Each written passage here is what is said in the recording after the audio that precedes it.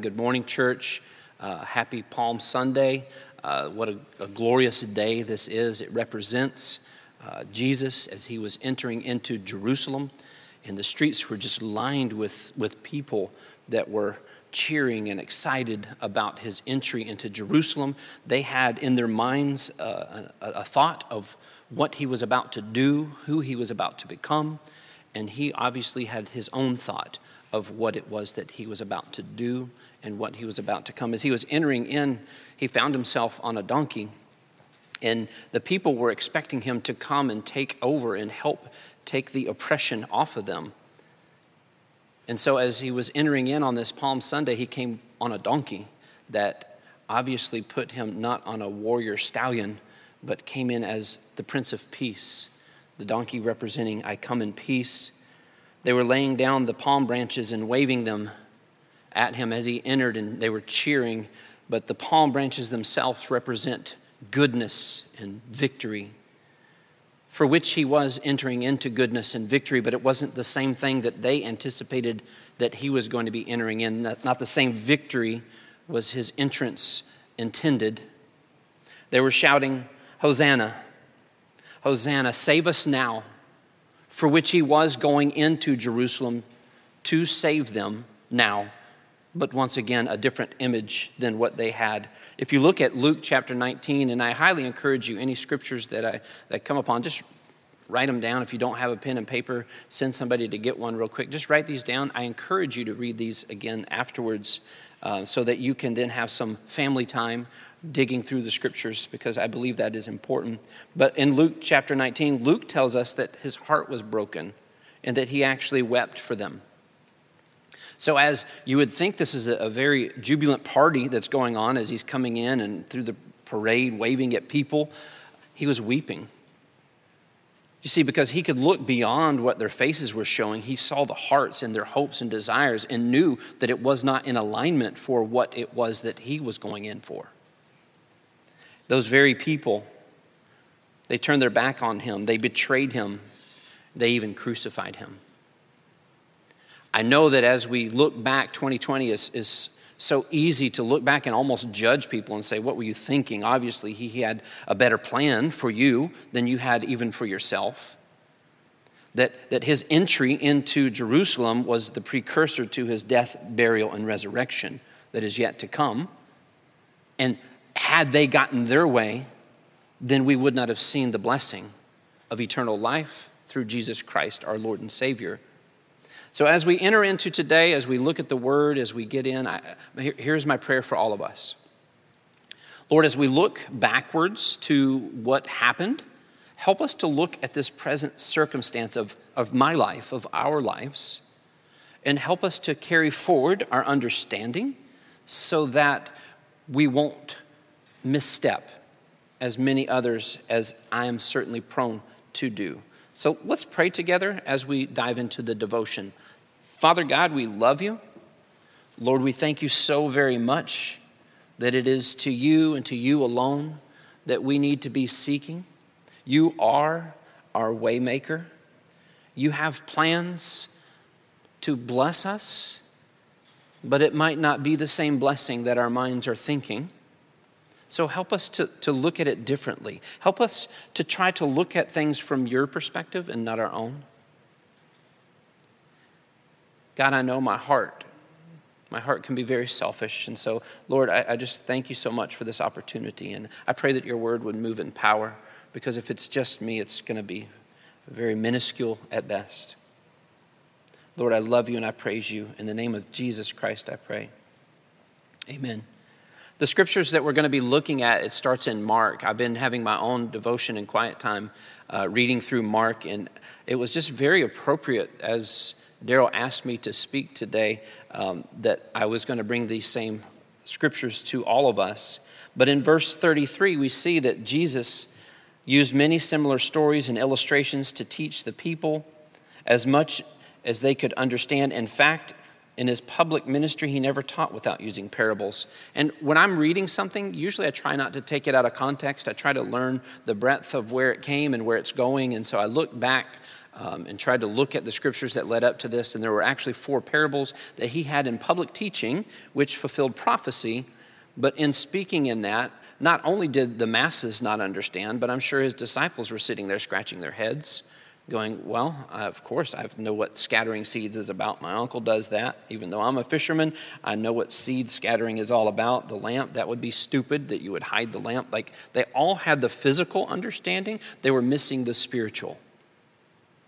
And if we ended at the first part of verse 34, and notice I didn't finish 34, if we finished there and we all just came to these big teachings where we were gathered together, which is important, we're told that we're not to forsake that. But if it just stops there, we missed everything. The next part of verse 34, as you see, says, but afterward. So he went through all these teachings, and it says, but afterward. I love when you see something that's getting ready to transition, because you go, okay, something's getting ready to happen here. He's about to change something up. But afterward, when he was alone with his disciples, he explained everything to them.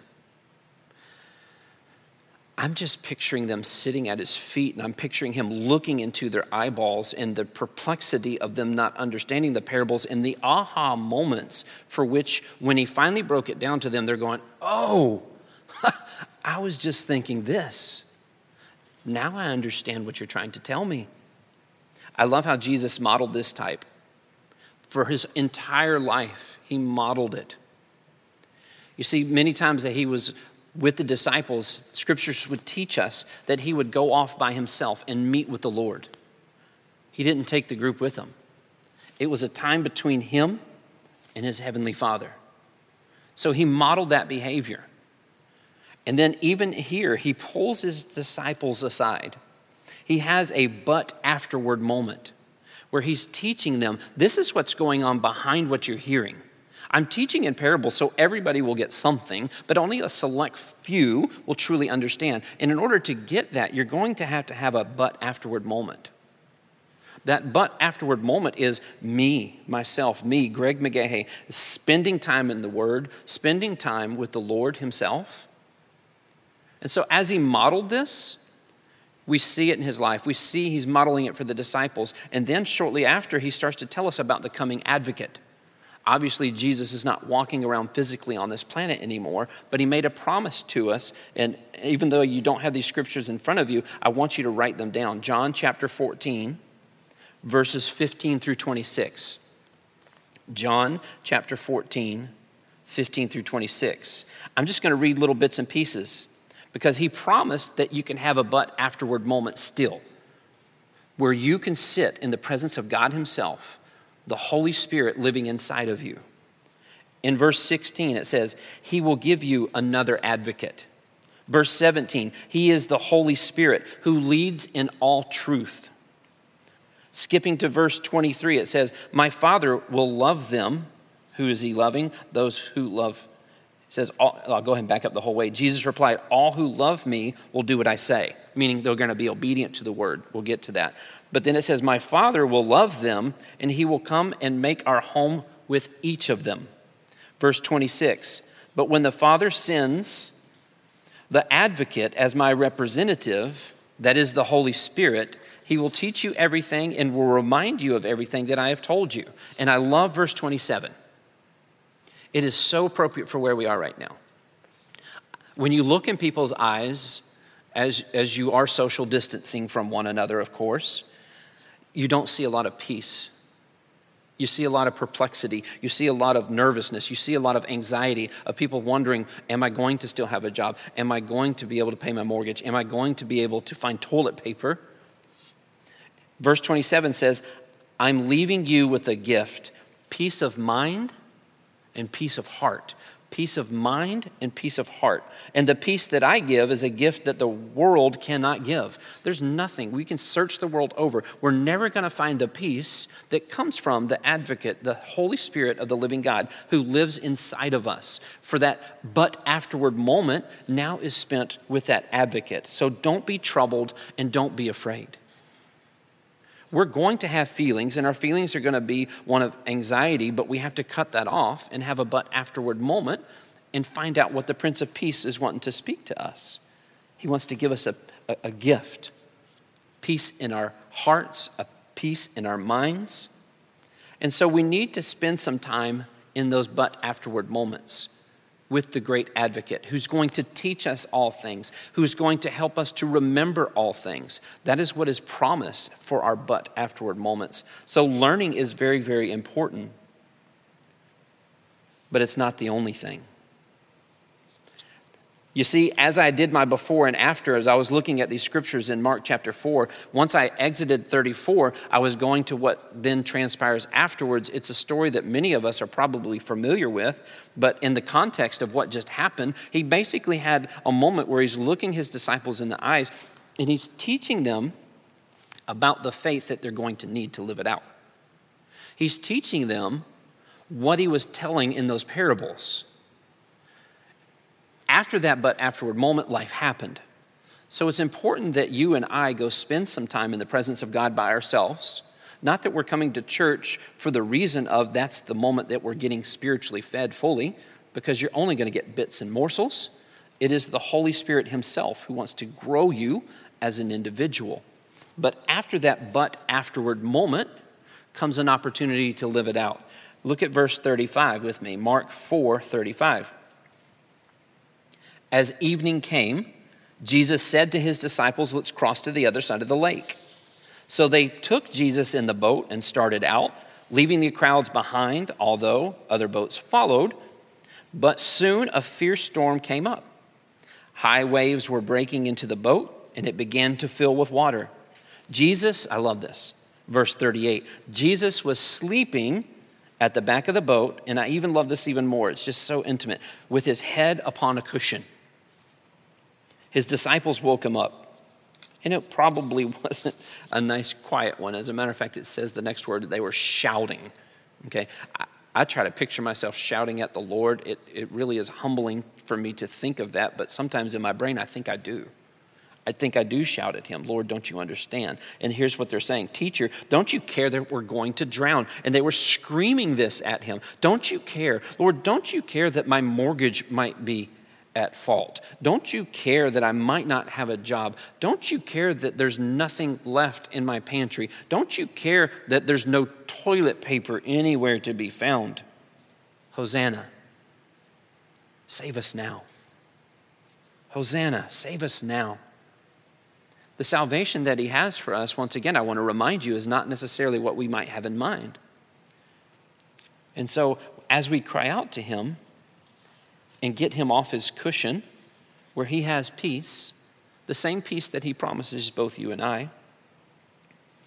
Continuing in verse 39, it says, when Jesus woke up, he rebuked the wind and said to the waves, silence, be still. Suddenly the wind stopped and there was a great calm. Then he asked them, why are you afraid? Do you still have little faith?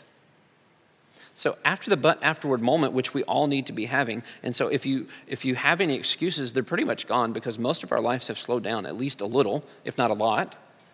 There's no reason why we can't have those but afterward moments.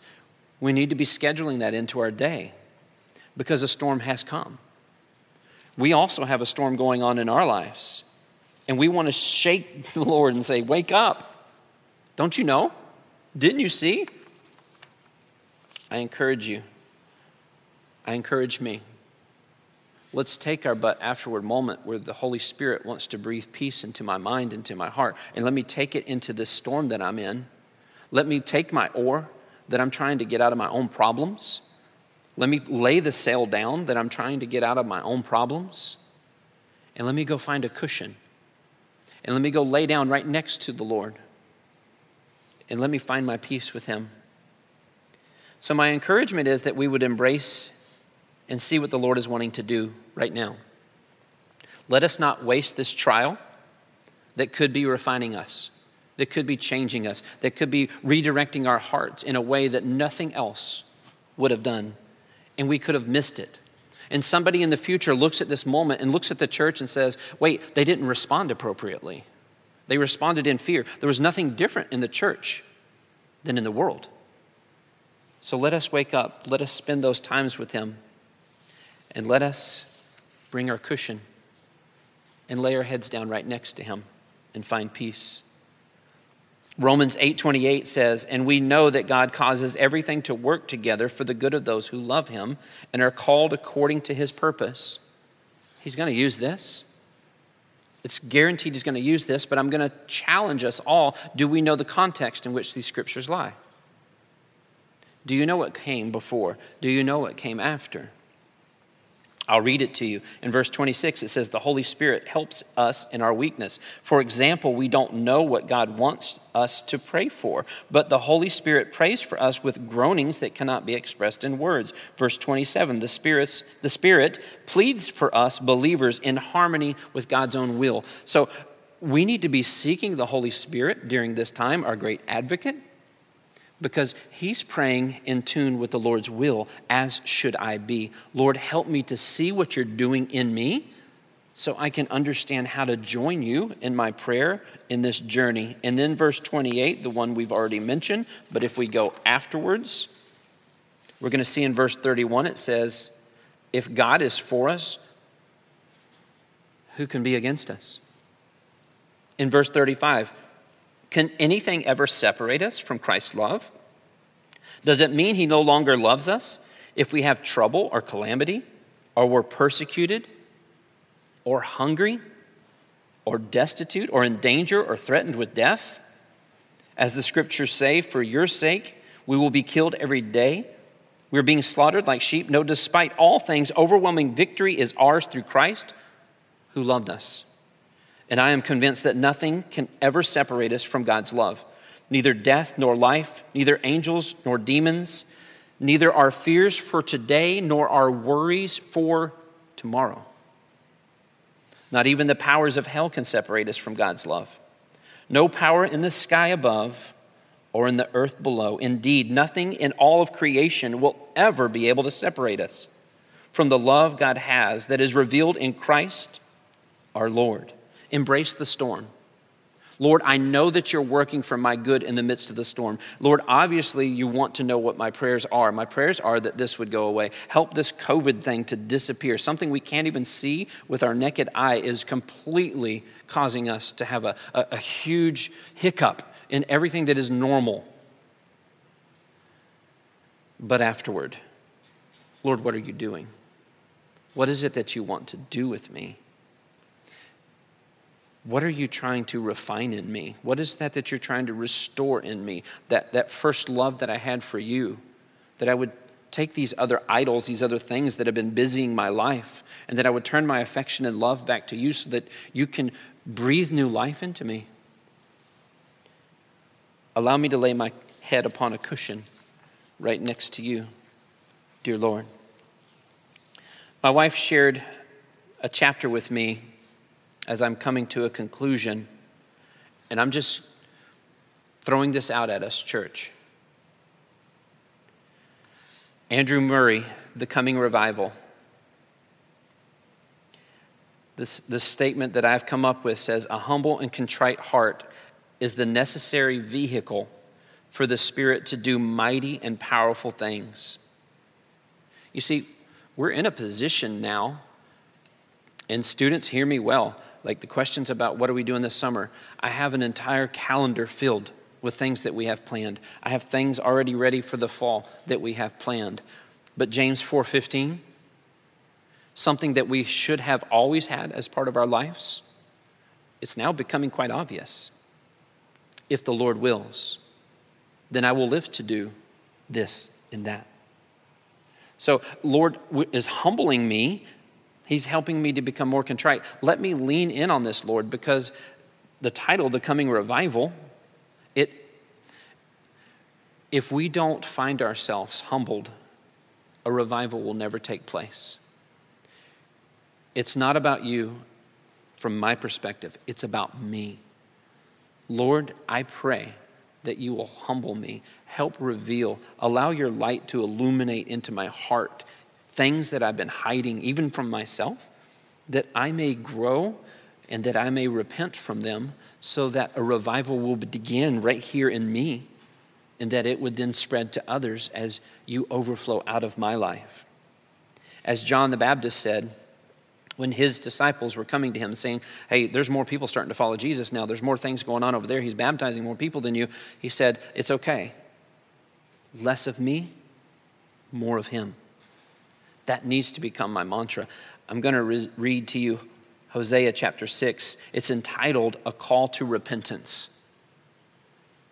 I believe we need to repent, that we need to come to a place where we confess our hearts and we lay before God and we say, Lord, please reveal in me what it is that you're wanting to do in this time. Cleanse me, O Lord. Make me new. Hosea chapter 6, a call to repentance as we close, says, come, let us return to the Lord. He has torn us to pieces. Now he will heal us. He has injured us. Now he will bandage our wounds. In just a short time, he will restore us so that we may live in his presence. Oh, that we might know the Lord. Let us press on to know him. He will respond to us as surely as the arrival of dawn or the coming of rains in early spring. O Israel and Judah, what should I do with you? Asked the Lord. For your love vanishes like the morning mist and disappears like the dew in the sunlight. I sent my prophets to cut you to pieces, to slaughter you with my words, with judgments as inescapable as light. I want you to show love, not offer sacrifices. I want you to know me more than I want your burnt offerings. But like Adam, you broke my covenant and betrayed my trust. Gilead is a city of sinners tracked with footprints of blood, priests from bands of robbers waiting in ambush for their victims. They murder travelers along the road to Shechem and practice every kind of sin. Yes, I have something horrible in Ephraim and Israel. My people are defiled by prostituting themselves with other gods. O Judah, a harvest of punishment is waiting for you, though I wanted to restore the fortunes of my people.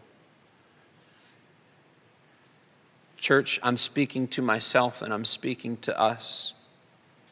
In the midst of all of this, we need to truly be laying at Christ's feet, pleading with the Holy Spirit to allow his light to shine into the crevices of our hearts and lives, that we can see those things revealed, that we can confess those things, that we can then walk in a repentant life so that a revival will be birthed out of this hardship. Let's pray together. Father God, we love you. Lord, we thank you so much for the celebration of Palm Sunday. Lord, as we have looked at the lives of these people who lined the streets, how fickle they were when things did not go their way. Lord, how fickle I am. Lord, how fickle I am that this is not my plan. This is not what I desire. I don't like having the thought of loved ones getting sick, loved ones dying. None of this would be in my plan, Lord. Allow me to continue to worship you. Allow me to continue to look to you for all my answers. Father, help me to see the steps that I need to be taking, not only in my own life, but outside of my life. Help me become a conduit of a revival, Lord, because it is you working in me during this time. Lord, help me to lay my head down upon your cushion, that peace would come into my life, that no matter what's going on around me, no matter what the storm may be, help me to remember to lay the oar down, to stop worrying about the mast and fixing all these problems, but to look to you for my solution, because you are God and I am nothing but your child. May you be glorified in me, in the church, during this time. Lord, help us to rise up out of ashes. We love you, we praise you, and we look forward to celebrating a risen Savior on Easter. In Christ's name, amen.